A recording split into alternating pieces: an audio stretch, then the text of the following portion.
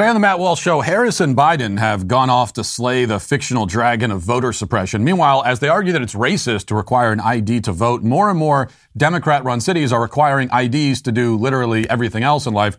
Also, Ted Cruz questions the FBI about its role in the January 6th riots. Their answer, I would argue, confirms our worst suspicions. And Alec Baldwin continues to make himself the victim of the fact that he shot and killed a woman. His case becomes even more outrageous when you compare it to another recent accidental shooting. Plus, USA Today runs a piece arguing that we must destigmatize pedophilia.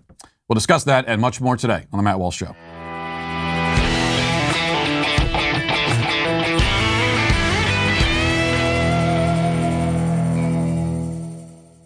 You know, a few decades ago, and for most of human history, private citizens used to be that. You know, they were private. What's changed? Well, the internet has changed. Think about everything you've browsed, searched for, watched, or tweeted. Now imagine all of that data being crawled through, collected, and aggregated by third parties into a permanent public record, your record. Having your private life exposed for others to see was once something that only celebrities had to worry about, but in an era where everybody is online, everyone's a public figure, everyone's basically a celebrity at one level or another, that's why to keep my data private, when I go online, I turn to ExpressVPN. Every time I turn ExpressVPN on, I'm given a random IP address shared by other ExpressVPN customers. That makes it more difficult for third parties to identify me and harvest my data. And the best part is how easy ExpressVPN is to use. No matter what device you're on, whether it's a phone, a laptop, or smart TV, whatever it is, all you have to do is tap one button to get protected. Believe me, if it was complicated, I would not be able to do it. I could do it, so you can too. So if you like me, believe that your data is your business, secure yourself with the #1 rated VPN on the market. Visit expressvpn.com/Walsh and get 3 extra months for free. That's expressvpn.com/Walsh. Go to expressvpn.com/Walsh to learn more. Well, as you know, this subject is always difficult for me emotionally. Whenever I hear Democrats panicking over the attack on voting rights, it hits me right in the heart. It shakes me to the core, gets my hopes up. Because I very much wish that there was an attack on voting rights. I think universal voting rights is one of the worst ideas this country has ever had. There are few things more worthy of coming under attack than universal voting rights.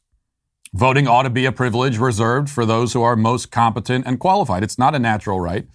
God did not imbue us all with some sort of sacred entitlement to participate in our national elections.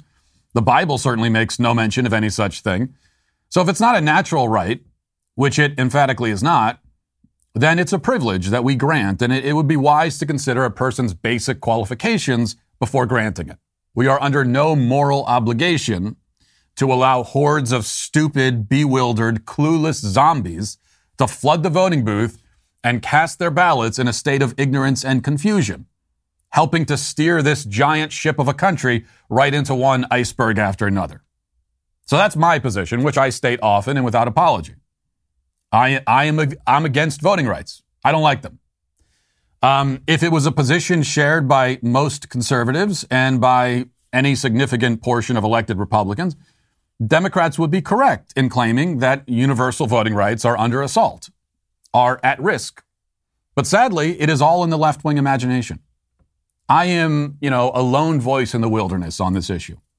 And in fact, even if elected Republicans agreed with me, still, the Democrats would be wildly incorrect about the nature of the attack on voting rights, because nobody anywhere, not even a reactionary maniac like myself, who actually is opposed to universal voting rights, seeks to abolish those rights on the basis of race.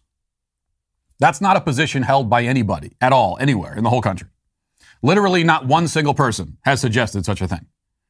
And yet President Biden and co-president Kamala Harris went down to Georgia yesterday to deliver a speech railing against all of the fictional racists and their fictional efforts to prevent minorities and other oppressed groups from voting. Now, they began the day's festivities by laying a wreath at the crypt of Martin Luther King Jr. MLK could but look on in horror from beyond as these two slimy, soulless reptiles turn his grave into a campaign platform. And then when that was done, co-president Kamala Harris took to the podium to repeat one of the left's favorite mantras, "This is not normal." Listen. The only normalcy anyone should accept, Dr. King said, is the normalcy of justice. And his words resonate today. Over the past few years, we have seen so many anti-voter laws that there is a danger of becoming accustomed to these laws, a danger of adjusting to these laws as though they are normal, a danger of being complacent, complicit. Anti-voter laws are not new in our nation, but we must not be deceived into thinking they are normal. We must not be deceived into thinking a law that makes it more difficult for students to vote is normal. And I have met with voters in Georgia. I have heard your outrage about the anti-voter law here and how many voters will likely be kept from voting. You know, for a party that thinks your 4-year-old should go to the library to listen to a drag queen read a book about gender theory, it's kind of jarring to hear these people advocate for normalcy. Kamala also frets about how many voters will be kept from voting. See, this is another strange thing. We're told about all these voters across the nation who've been kept from voting because of the allegedly racist, alleged anti-voter laws allegedly passed by Republicans, and yet they've never provided, not ever, not once, even one single real-life example of an actual human being who wanted to vote and was legally eligible to vote, and yet was prevented from doing so because of one of these so-called anti-voter laws.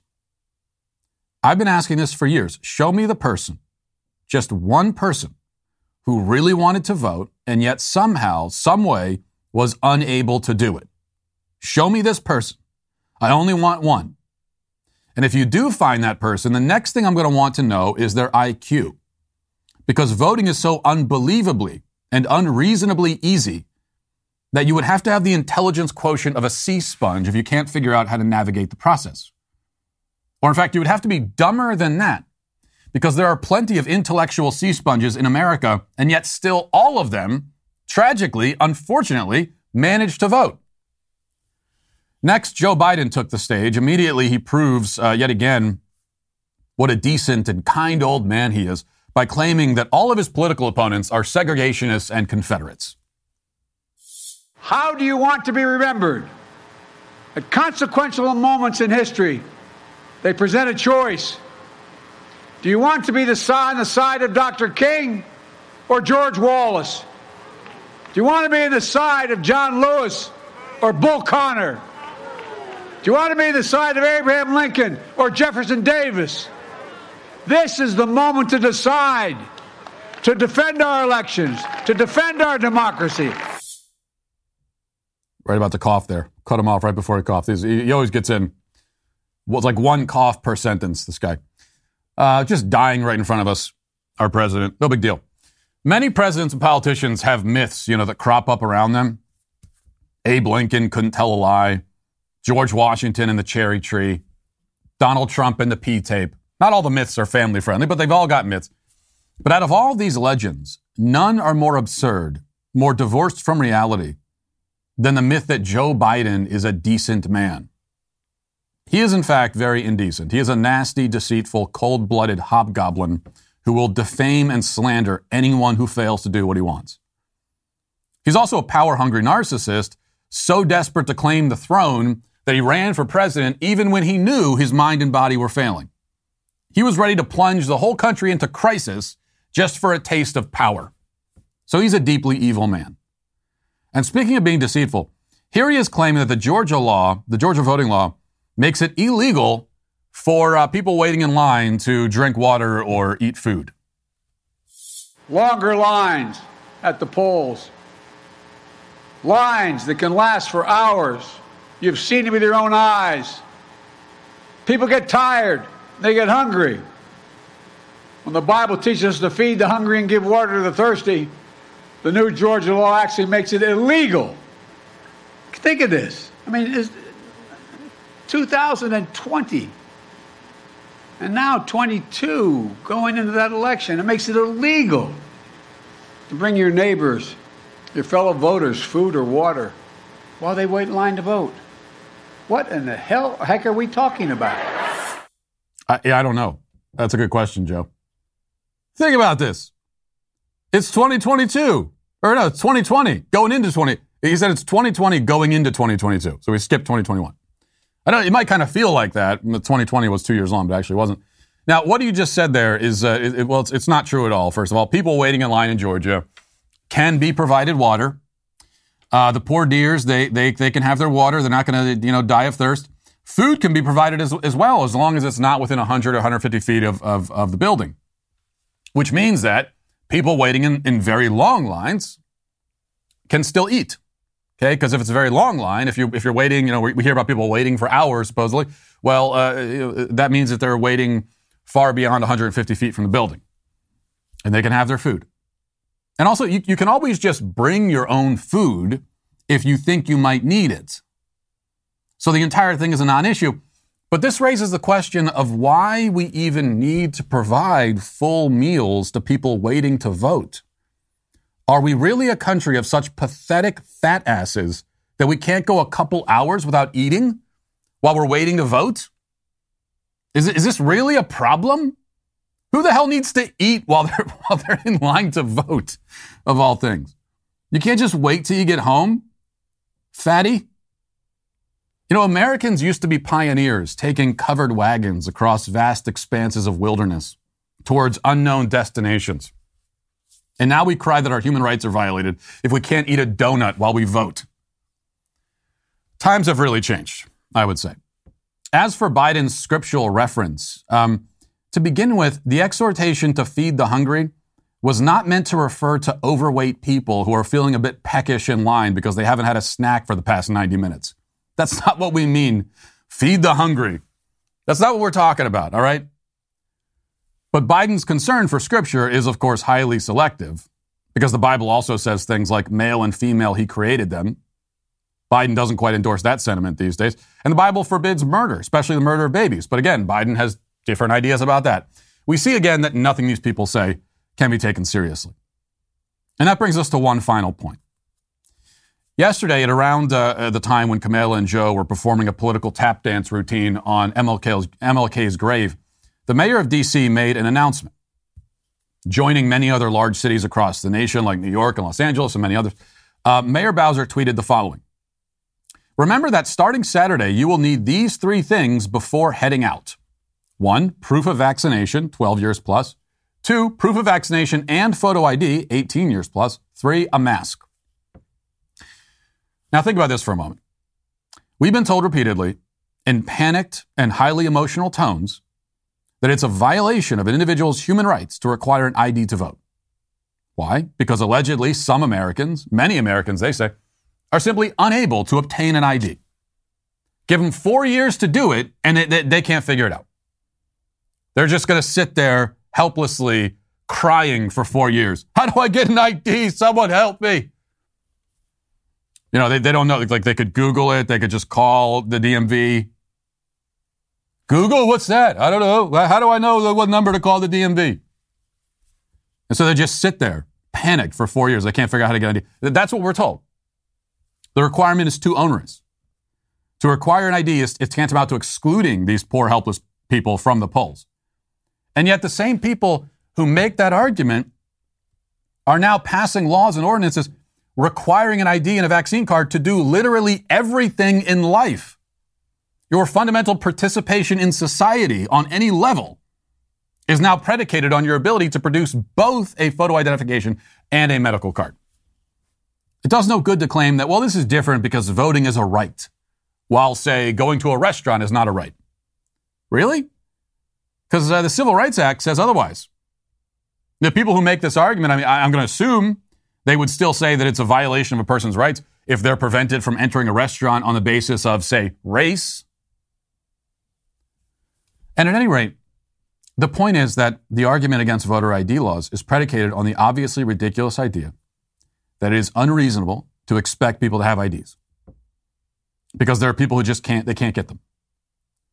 Yet again, the people who claim this are now ensuring that everyone has to have IDs anyway to do anything, anywhere, all the time. Can they not then also present the ID at the voting booth? Is the simple act of reaching into your pocket to pull out the ID too much of a burden? Is that what we're talking about?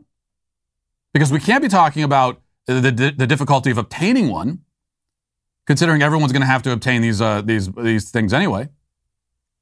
So are we concerned that the voters may not have the strength to reach into their pockets? Maybe that's too strenuous after waiting for 82 minutes in line without a snack.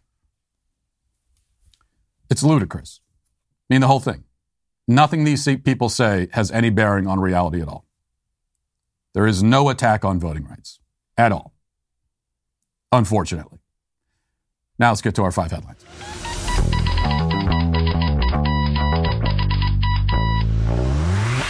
This has been a difficult economic time for a lot of us, thanks to the Brandon administration and all the work that they've done. Especially hard on businesses, and that's why one of the many reasons why it's so important these days to support American companies. I'll give you one of the best, Good Ranchers. Good Ranchers is the exclusive meat company of the Daily Wire, and they help you get American meat delivered. They've got 100% American steakhouse quality meat, and it's all for an affordable price. Shop Good Ranchers today to support American-made and put the small farm back on top. Plus, you can use my code Walsh for $30 off. That's the biggest first purchase discount code Good Ranchers has ever given out, which means there has never been a better time to buy. Good Ranchers also, they're big supporters of the Daily Wire. I've met the guys. They're great guys. And if here's the thing. You're supporting a great company. You're supporting great people and American companies, but you're also getting just an awesome, delicious product at the same time. So visit goodranchers.com/Walsh or use code Walsh at checkout to get $30 off on any of their many boxes. Everything they sell is truly top-notch, and you really have to try it. So visit goodranchers.com/Walsh today to save $30 on your new favorite steak. Start the year with Good Ranchers, American meat delivered. Need to eat while you're in line to vote. I will never get over that. That will never stop being hilarious to me. All these stories of, that's another thing I haven't seen. I want to see a story. Show me the evidence of people starving to death while waiting to vote. Okay, like I want to see the footage of that. It's just a bloodbath of people lying there outside of the elementary school gymnasium, right, waiting to vote, and they're just lying there. Their rib cages are showing. They've starved to death in the span of 97 minutes. Anyway, the good news, though, aside from that, is that I'm back now in my rightful chair. Well, actually, the chair I'm sitting in right now is not the X chair. That's in my office, but I have it back anyway. And I thought about having someone wheel my chair from my office to the studio, and then back to my office every single day. Maybe I should still do that. Like we have an intern now. Like that's something that she could do. But anyway, look, I know that some people have mocked me. I saw the comments. Because I complained at length about my missing chair, only to discover live on the air that it was sitting literally 5 feet from me in the studio. And my wife complains about this kind of thing all the time. I'm dreading when she's always a few days behind listening to the shows. And how dare she? Apparently she's got other things going on in her life. But eventually she's going to hear that segment of me finding my chair that was sitting right next to me. And I'm going to have to deal with all the I told you so's, because she's always insisting that this is something that I do where I lose things and I can't find them even though they're right in front of my face. Like I'll shout to my wife, hey, do we have any milk left? And she'll say, we have 6 gallons and you're looking right at them currently right now. But you know what? Here's what it is. I'll tell you what it is. I'm a visionary. Okay? I don't see what's in front of me. I see beyond. I see what could be. I've tried to explain this to my wife. I don't see the milk. I'm not focused on the milk. I don't see the chair. I see a deeper truth. Yes, the chair was in the room with me, but what is the room when you think about it? What is a chair? You know what I mean? I don't know what I mean. I'm just a moron. I shouldn't be able to vote either. That's the honest truth of the matter. All right, we'll start here. Jill Sanborn is the FBI Executive Assistant Director. She appeared before a Senate Judiciary Committee hearing yesterday to answer questions about January 6th. Well, she appeared to be asked questions about January 6th, not necessarily to answer them. And Ted Cruz questioned her and I think thoroughly redeemed himself from the whole kerfuffle over January 6th and calling it a terrorist attack. This is actually, as we've been talking about the last couple of days, and people wanted to throw Ted Cruz overboard because of what he said and how he characterized January 6th. And as I said, that it's perfectly fair to criticize him for that. He deserves to be criticized. We should always be willing and eager to criticize any politician when they screw up. But I'm not ready to abandon the guy because he gives us moments like this that are really important. So here he is. We'll go through some of these clips sequentially here, questioning Jill Sanborn, wanting to find out, did the FBI have any kind of involvement with January 6th at all? And you would think that if the answer was no, it'd be really simple to say no. So let's listen to this. I want to turn to the FBI. How many FBI agents or confidential informants actively participated in the events of January 6th? Sir, I'm sure you can appreciate that I can't go into the specifics of sources and methods. Did any FBI agents or confidential informants actively participate in the events of January 6th? Yes or no? Sir, I can't answer that. Did any FBI agents or confidential informants commit crimes of violence on January 6th? I can't answer that, sir. Did any FBI agents or FBI informants actively encourage and incite crimes of violence on January 6th?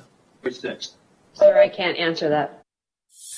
All right, so she says that she can't answer questions about sources and methods, but the problem is that he didn't ask any questions about sources and methods. He asked a very simple question: were any FBI agents or FBI informants or anyone affiliated with the FBI, were they involved in encouraging, inciting acts of rioting and violence or anything on January 6th?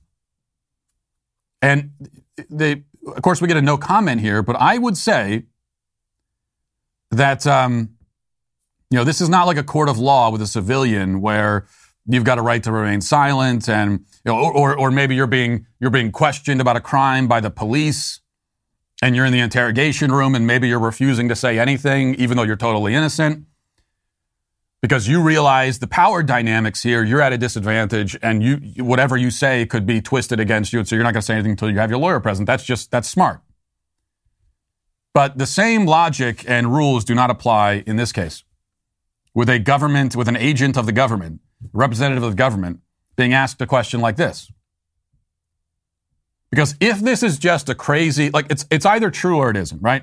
Either the FBI was involved in some way in inciting the events of January 6th, or they were not. And if they were not, I cannot fathom why they would refrain from telling us that. It's only confidential if they were involved. If they weren't involved in it, then there's nothing confidential. I can pretty much guarantee you that if you were to get a NASA spokesperson on record in front of a camera and a microphone and ask them, sir, did NASA fake the moon landing? They're not going to say, well, I can't comment on that. We can't talk about our sources and methods. I'll tell you something. That's one conspiracy theory of many that I don't give any credibility to. If we got that answer, then I'm going to feel differently. But no, I think what they would say is, that's crazy. Of course not. What's confidential? It's like we had nothing to do with it. So there couldn't have been anything confidential that occurred. If this is totally baseless, then the FBI not only would say so, but they would be more than eager to say so. They would be saying so in front of everybody because they are vindicating themselves. And also, all you have to do is deny it. And for a lot of people, that's going to count as debunking. That's going to be decisive. Now, I'll admit that even if they did deny it, that wouldn't necessarily be decisive for me because it's possible they could lie. But for most people, and certainly for the media, that would be enough. That's all you have to do is just say, no, we didn't do it. The fact that they're not willing to say that, I think, tells you something.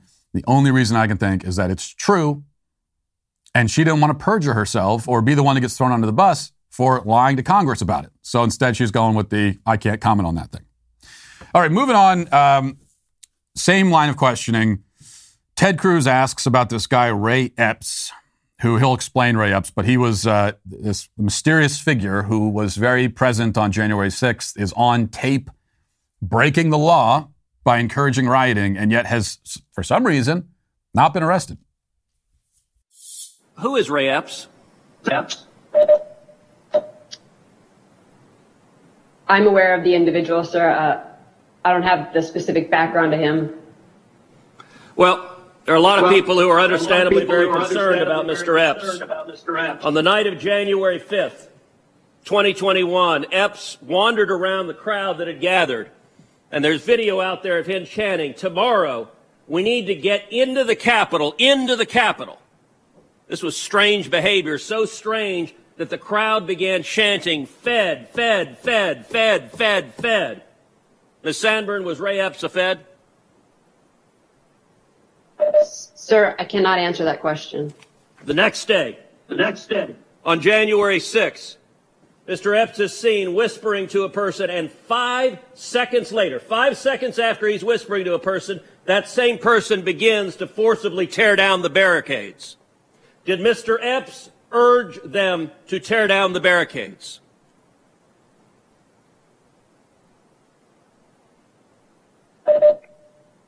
Sir, similar to the other answers, I cannot answer that.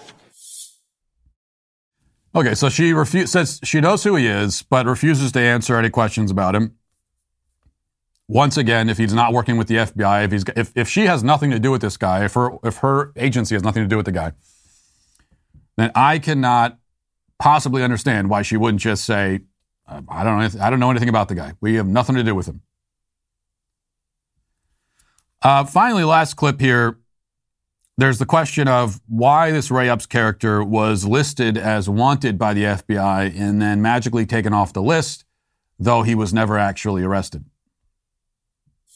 Shortly thereafter, the FBI put out a public post seeking information on individuals connected with violent crimes on January 6th. Among those individuals, in the bottom there, is Mr. Epps. The FBI publicly asked for information, offering cash rewards for information leading to the arrest. This was posted, and then, sometime later, magically, Mr. Epps disappeared from the public posting.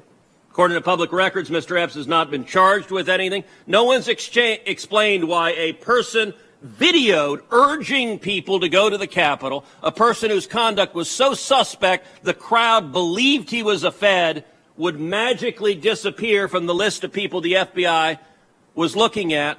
Ms. Sanborn, a lot of Americans are concerned that the federal government deliberately encouraged illegal and violent conduct on January 6th. My question to you, and this is not an ordinary law enforcement question, this is a question of public accountability. Did federal agents or those in service of federal agent actively encourage violent and criminal conduct on January 6th?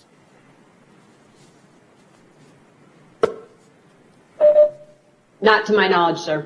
So that's kind of interesting. At the very end, after refusing to answer on 7 different occasions, saying, I can't talk about it, finally, at the very end, she says, not to my knowledge. So there's this change of tone midway, a slight change in tone midstream. And speaking of changes of tone, we should mention that after all this questioning about Ray Epps, and she didn't want to talk about him, she knows about him, doesn't want to talk about him, can't say anything about him, even though he was encouraging people to, Ted Cruz says he's encouraged people to go to the Capitol. Just to clarify, he is on video, you can find the video online, explicitly saying, we need to go into the Capitol, shouting to the crowd the night before, we need to go into the Capitol. We need to invade the Capitol. And that's what caused the crowd to all start chanting, Fed, Fed, Fed, and pointing at him. And then he's there the next day. He's whispering to people, and he's still encouraging. They do what he said, and this guy doesn't end up arrested.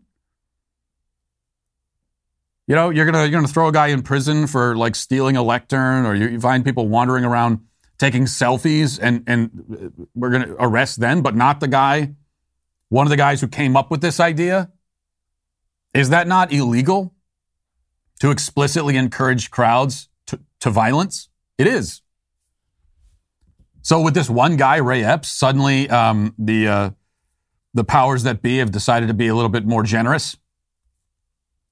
That doesn't make a lot of sense. And yet, even after this whole exchange where the FBI doesn't want to talk about it, after the fact, some of the Adam Kinzinger and some of the other people involved with the January 6th committee, they came out a few hours later and said, oh, actually, you know what? We talked to that guy with the committee, and he told us that he's not involved with the FBI. Interesting how that works. I mean, this Ray Epps dude, he's been known about online. People have been talking about him for months. We never heard anything about the January 6th committee talking to him. We never heard anything about him saying that he wasn't affiliated with the FBI. The FBI representative herself wouldn't talk about it. And then after this clip with Cruz goes viral, then Adam Kinzinger and his fellow hacks come out and say, oh, this is a non-issue. Come on.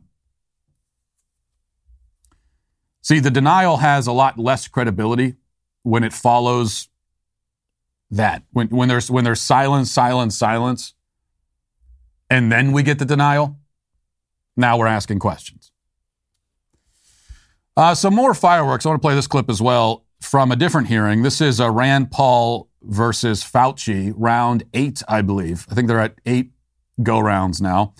Rand Paul calls Fauci out for his statement that he made it on multiple occasions, that disagreeing with him, Fauci, is disagreeing with the science. Dr. Fauci, the idea that a government official like yourself would claim unilaterally to represent science, that any criticism of you would be considered a criticism of science itself, is quite dangerous. Central planning, whether it be of the economy or of science, is risky because of the fallibility of the planner. It would not be so catastrophic if the planner were simply one physician in Peoria. Then the mistakes would only affect that physician's patients, the people who chose that physician. But when the planner is a government official like yourself who rules by mandate, the errors are compounded and become much more harmful. A planner who believes he is the science leads to an arrogance that justifies, in his mind, using government resources to smear and to destroy the reputations of other scientists who disagree with him. In an email exchange with Dr. Collins, you conspire, and I quote here directly from the email, to create a quick and devastating published takedown of 3 prominent epidemiologists from Harvard, Oxford, and Stanford. Apparently, there's a lot of fringe epidemiologists at Harvard, Oxford, and Stanford. And you quote in the email that they, or from Dr. Collins, and you agree that they are fringe. And immediately there's this takedown effort. A published takedown, though, doesn't exactly conjure up the image of a dispassionate scientist. There's a certain futility to this, although it's good that Rand Paul's holding him accountable because almost nobody else is willing to do it publicly. But there's just a futility to it because this is another huge scandal. The fact that Fauci, as a government employee in charge of the pandemic response that has seen 800,000 plus people die.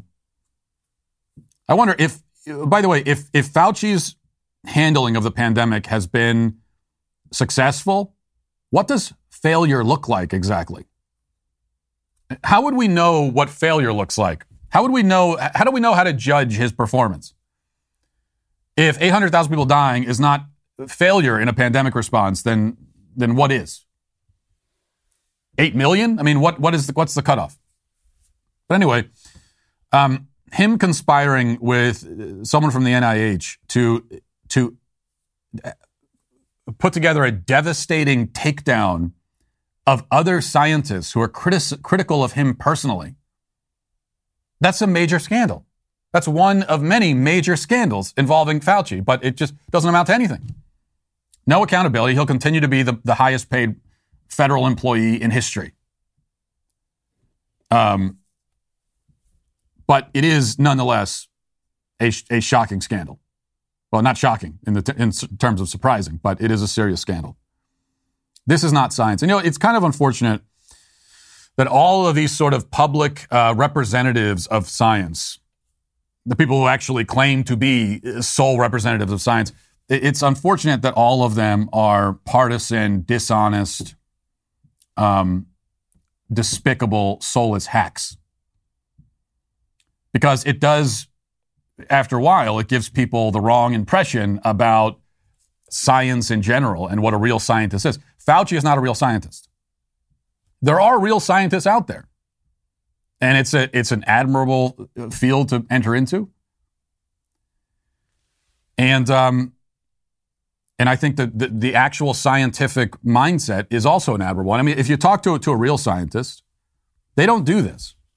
They're not going to try to take you down for criticizing them. They actually, and there are scientists like this out there. It's just they're not on cable news and they don't have jobs in the government. But they encourage it. They want to be challenged. The last thing they would ever do is try to take you down and punish you for They have their theories and their ideas, and they know that the only way to hone those theories and ideas and to confirm whether they're true or not is to put them up for scrutiny. And so they welcome that. They don't have this hubris and arrogance.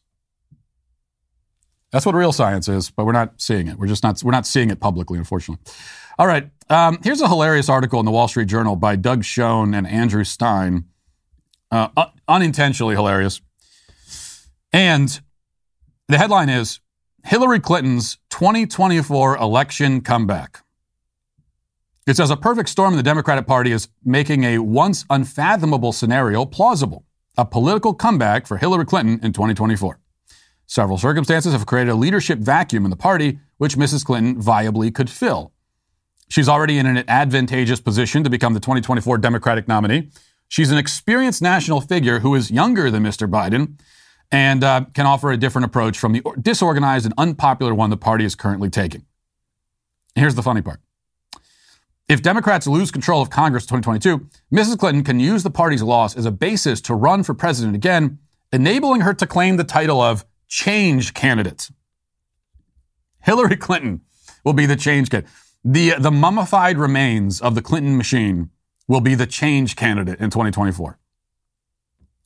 Now, to me, it's certainly not unfathomable that she would run again. It's almost unfathomable that she wouldn't, as long as she's still alive, just like Joe Biden. She's desperate for power. She has lived her whole life in pursuit of it. As far as it's the only thing she cares about. And as far as she is concerned, her life is a waste if she doesn't eventually obtain power. It's the only, and in reality, her life is a waste for a lot of reasons, but not for that. So it wouldn't surprise me at all. In fact, I would expect it. I mean, I would give it like an 80% chance that unless she dies before that, but even that might not stop her, she's going to run in 2024. But here's an idea. I mean, there are a lot of reasons to object to Hillary Clinton as president. Certainly, you could probably name probably about 200 of them off the top of your head. But I've got to ride this hobby horse again here. That we shouldn't need to get past. We could talk about all the reasons, but we shouldn't need to talk about those reasons, because the only thing that we should need to point out is that Hillary Clinton is 74 years old currently, and in 2024 she'll be 76. She will turn 80 in office if she were, God forbid, to win. That is too old. That is way too old. Even if she was the greatest potential leader that this country would ever see, which she's very much on the opposite end of that spectrum, but even if she were, she's still too old. That is just too old. There are realities about the human mortal condition, and one of them is that you cannot take on a job like this in your mid to late 70s. We're seeing it happen. We're seeing what happens right now when we try that. We are watching our president die in front of us. We have a guy running the country who does not have his mental faculties all in place. Yeah, this is how pathetic it is that she would run in 2024 as the younger option. She's the youth option at 76. Because somehow we've decided over the last 8 years that only people in their 70s can run for office or run for president. I don't know why we've decided that. And it's not even like these 70-plus-year-olds who are running are good. It's like there's nothing even special about it. It's too old. I'll tell you this right now. I will not support the nomination Of course, I'm not going to be involved in selecting the nominee for the Democrat Party, but in the Republican Party, I will not support the nomination of anybody over the age of 75 ever, because it is too old and we are mortals, and that's just the reality. So would I apply this to Donald Trump? Yes, absolutely. He's going to be 78 years old. We are seeing what happens when a 78-year-old is in office. And don't tell me, oh, Trump is different. He's a spry 78-year-old. He's not different. He's mortal. He's not different. He's not. Especially when, at least with the Republicans, there is a 44-year-old effective, talented, charismatic politician waiting in the wings. How insane would we be to say, oh, no, I don't want the young, charismatic, sensational politician. I'll go with the 78-year-old instead. What? Give me one good reason for that. This is crazy, guys. This is just totally crazy. Why can't we all agree on this? I mean, this is one thing that should be bipartisan agreement. That we're not going to hire very elderly people as president. That's just not a job that you can qualify for over the age of 75. Blows my mind. It just, especially when we're seeing what's happening right now. We've experimented with it. It's not working out. And then there are people saying, well, let's try it again. Let's try. Let's go from one 78-year-old to another, and we'll just keep trying. And then if that doesn't work out, we'll just keep going to the nursing homes and pulling people out until we find someone who's someone who's pushing 80 years old who can effectively do the job without losing their mind in the process. All right, one other quick clip I got to play for you.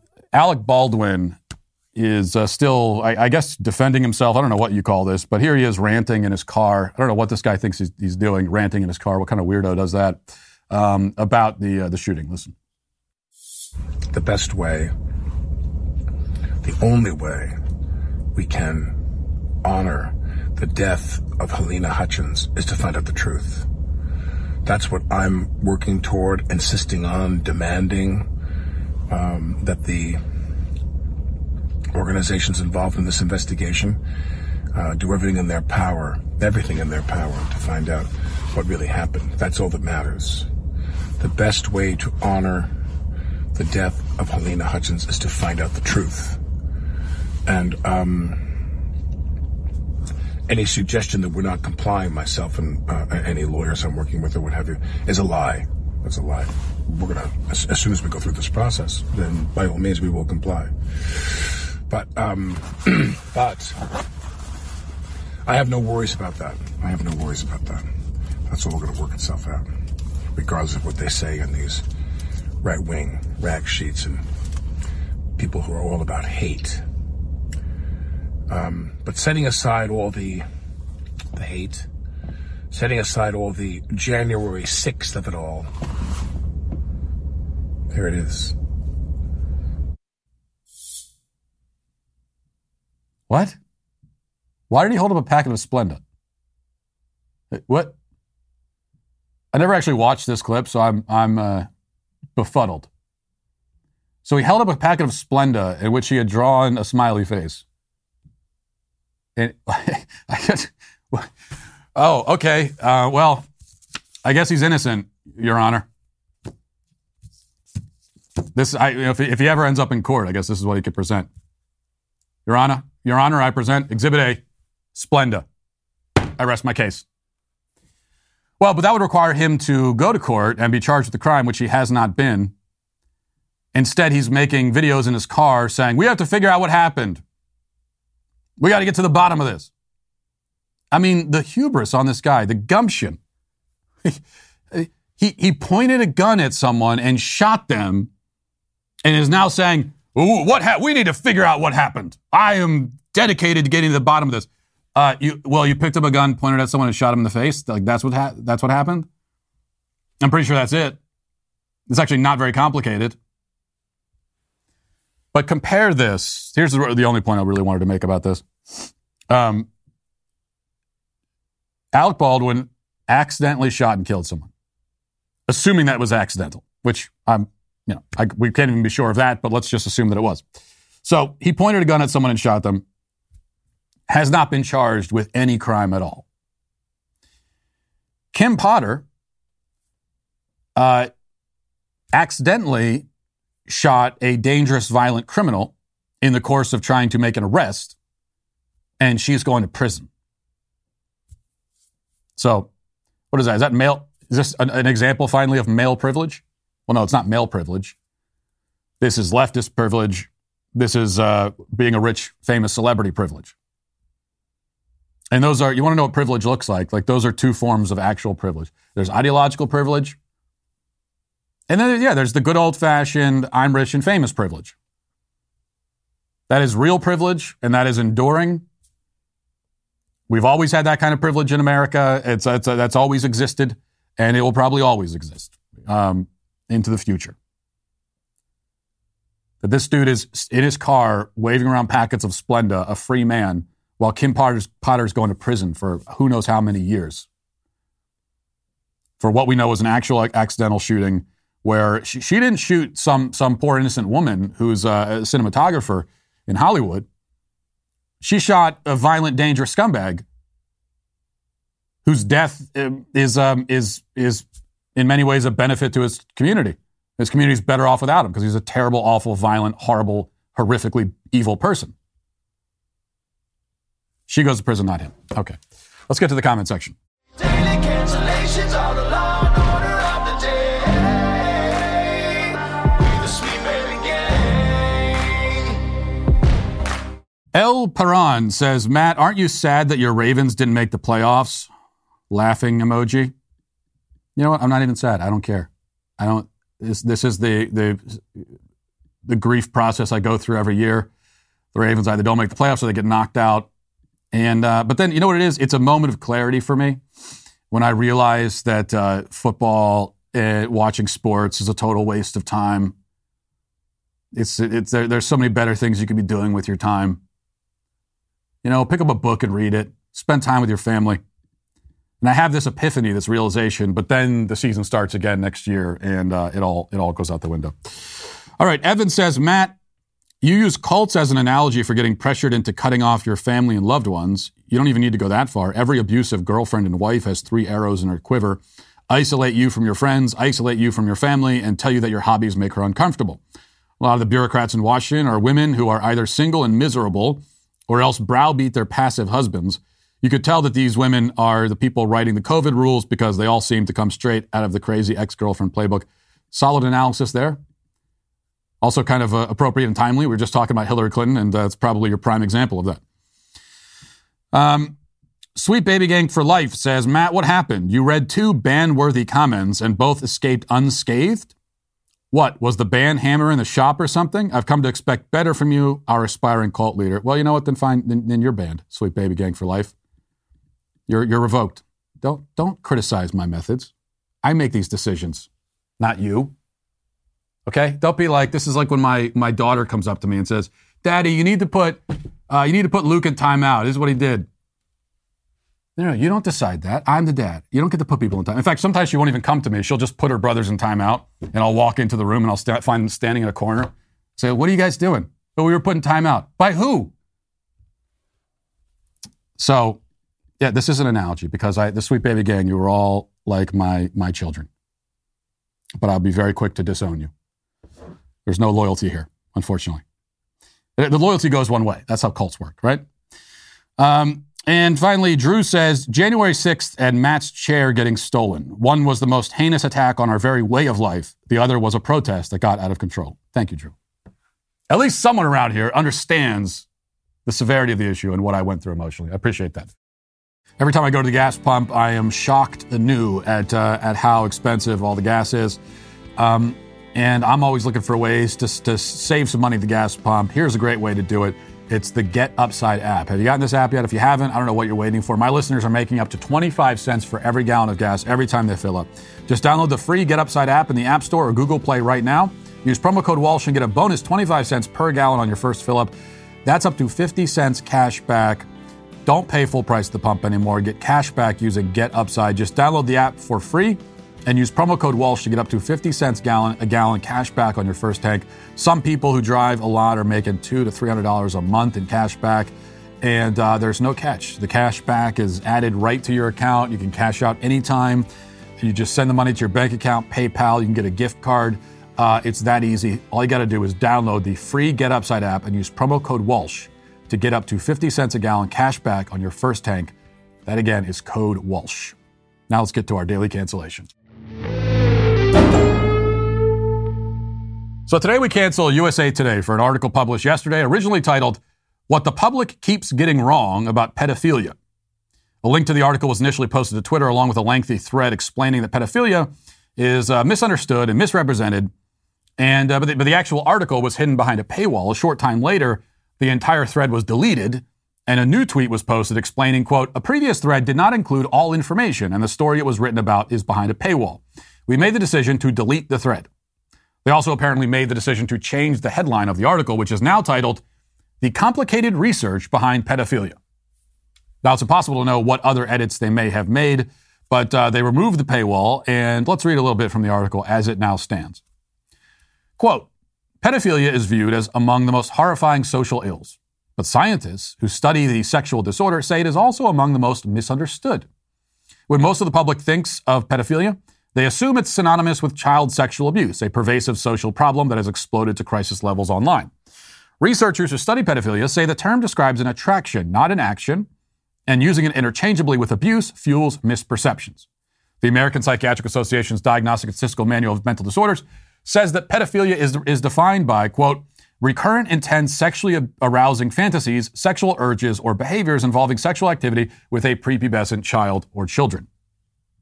Scientists have, in recent decades, improved their understanding of pedophilia's causes, prenatal and early childhood risk factors, as well as how pedophiles can better control impulses. One of the most significant findings is that scientists who study this disorder say that pedophilia is determined in the womb, though environmental factors may influence whether someone acts on an urge to abuse. All right, the article then goes on to favorably reference Alan Walker. You may remember Walker as the creepy college professor who advocates for destigmatizing pedophilia. Walker is affiliated with the Prostasia Foundation, which we've talked about on the show. He's appeared on there, he or she, I can't remember which one, on their YouTube channel and in interviews on their site. This is an organization that is several levels beyond creepy and which is also concerned with destigmatizing pedophilia. In fact, if you go to Prostasia's website right now, the very first thing that pops up is a, quote, safety guide for, quote, age play. If you're wondering what that is, Prostasia explains that age play is, quote, a form of role play in which at least one of the participants adopts the role or mindset of someone younger, a teenager, a child, or even a baby. So now you have some idea of what we're dealing with. Back to the article in Alan Walker. It says, an academic at Old Dominion University in Norfolk, Virginia, who's talked about destigmatizing pedophilia and referred to pedophiles as minor attracted people, resigned in November following the outcry over the phrase. Alan Walker argued destigmatizing the attraction would allow more people to seek help and ultimately prevent child sexual abuse. There is growing support in the field for Walker's point of view. While clinical psychologist James Cantor said there's no treatment that can turn a pedophile into a non-pedophile, pedophiles can be taught self-control and compensatory strategies, which he said is more likely if they're under the care of a professional. He argues that pedophiles need to be able to access therapy, which can be difficult since those afflicted may be ashamed to seek help or worried about being reported to the authorities if they do. Now, what can we say about all of this after we finish vomiting into the nearest trash can? The most generous possible interpretation is that the author and those quoted in the piece are drawing a distinction between impulse and action and advocating for strategies to help prevent pedophiles from converting those horrific impulses into action. Now, that sentiment alone by itself, the idea that we want to stop pedophiles from acting on their desires, is, of course, uncontroversial. Everyone agrees.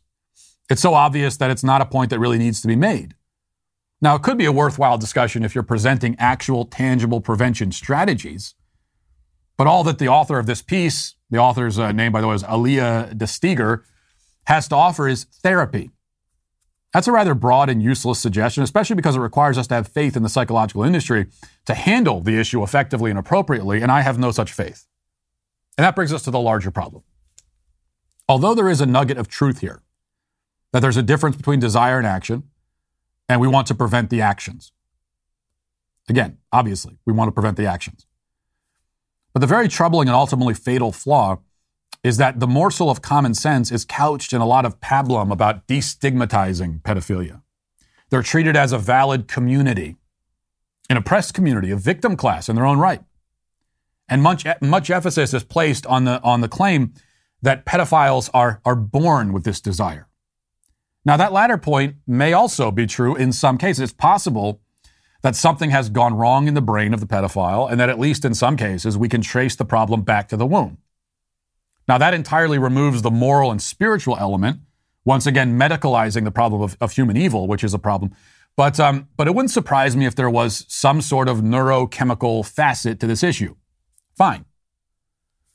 But the problem is that all of this stuff, it's a community. They're stigmatized. They're oppressed. Their desires are natural, quote unquote. They're born with it. All of this has always been the pretense for eventually normalizing and then finally celebrating the act itself. Now, they're not doing it yet explicitly. Even the nightmarish Prostasia Foundation, with its guide for pedophilic sexual role play, isn't coming out and explicitly saying that it's normal or good to rape children. What we're witnessing now is the groundwork. They're digging the foundation. They're laying the bricks for the hideous building that they plan to construct. We've seen this process play out enough times to know where it leads. In fact, the idea that people who are born with certain sexual desires should repress them, refrain from acting on them, that is fundamentally incompatible with the leftist worldview anyway. That's how we know that when it comes to pedophilia normalization, the current point that we're at right now is but a stage that they're passing through on their way to the ultimate destination. Now, you might hope that this will be different because most of the other forms of perversion normalized by the left have involved consenting adults of various numbers and combinations. But children cannot consent, obviously. Perhaps the consent issue, you might hope, will create a barrier. It will be like Gandalf standing on the bridge, screaming, "You shall not pass." This is the one boundary that the fiery demon of leftism cannot cross, you might say, you might hope. But we know that the left is already hard at work on this issue as well, on breaking down the idea of consent. Because they tell us that children, very young children as young as 2 or 3, can consent to all sorts of things, make all kinds of decisions, even sexual decisions. They can consent to change their gender. See, you see how another foundation right now is also being formed. More bricks are being laid. Eventually, the two construction projects will be connected, and within a few years, I give it maybe 5 years, the actual act of pedophilia will be openly and explicitly defended. This USA Today article is just one of the opening salvos in that effort. And for that reason, USA Today is today canceled. And we'll leave it there. Thanks for watching. Thanks for listening. Have a great day. Godspeed.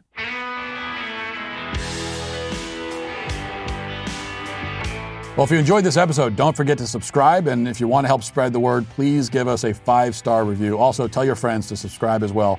We're available on Apple Podcasts, Spotify, wherever you listen to podcasts. We're there. Also, be sure to check out the other Daily Wire podcasts, including The Ben Shapiro Show, Michael Knowles Show, The Andrew Klavan Show. Thanks for listening. The Matt Walsh Show is produced by Sean Hampton, executive producer Jeremy Boring. Our supervising producer is Mathis Glover. Our technical director is Austin Stevens. Production manager Pavel Vodowski. The show is edited by Robbie Dantzler. Our audio is mixed by Mike Coromina. Hair and makeup is done by Cherokee Hart. And our production coordinator is McKenna Waters. The Matt Walsh Show is a Daily Wire production. Copyright Daily Wire 2022. John Bickley here, Daily Wire editor-in-chief. Wake up every morning with our show, Morning Wire, where we bring you all the news that you need to know in 15 minutes or less. Join me and my co-host Georgia Howe for daily coverage of all the biggest stories on Morning Wire.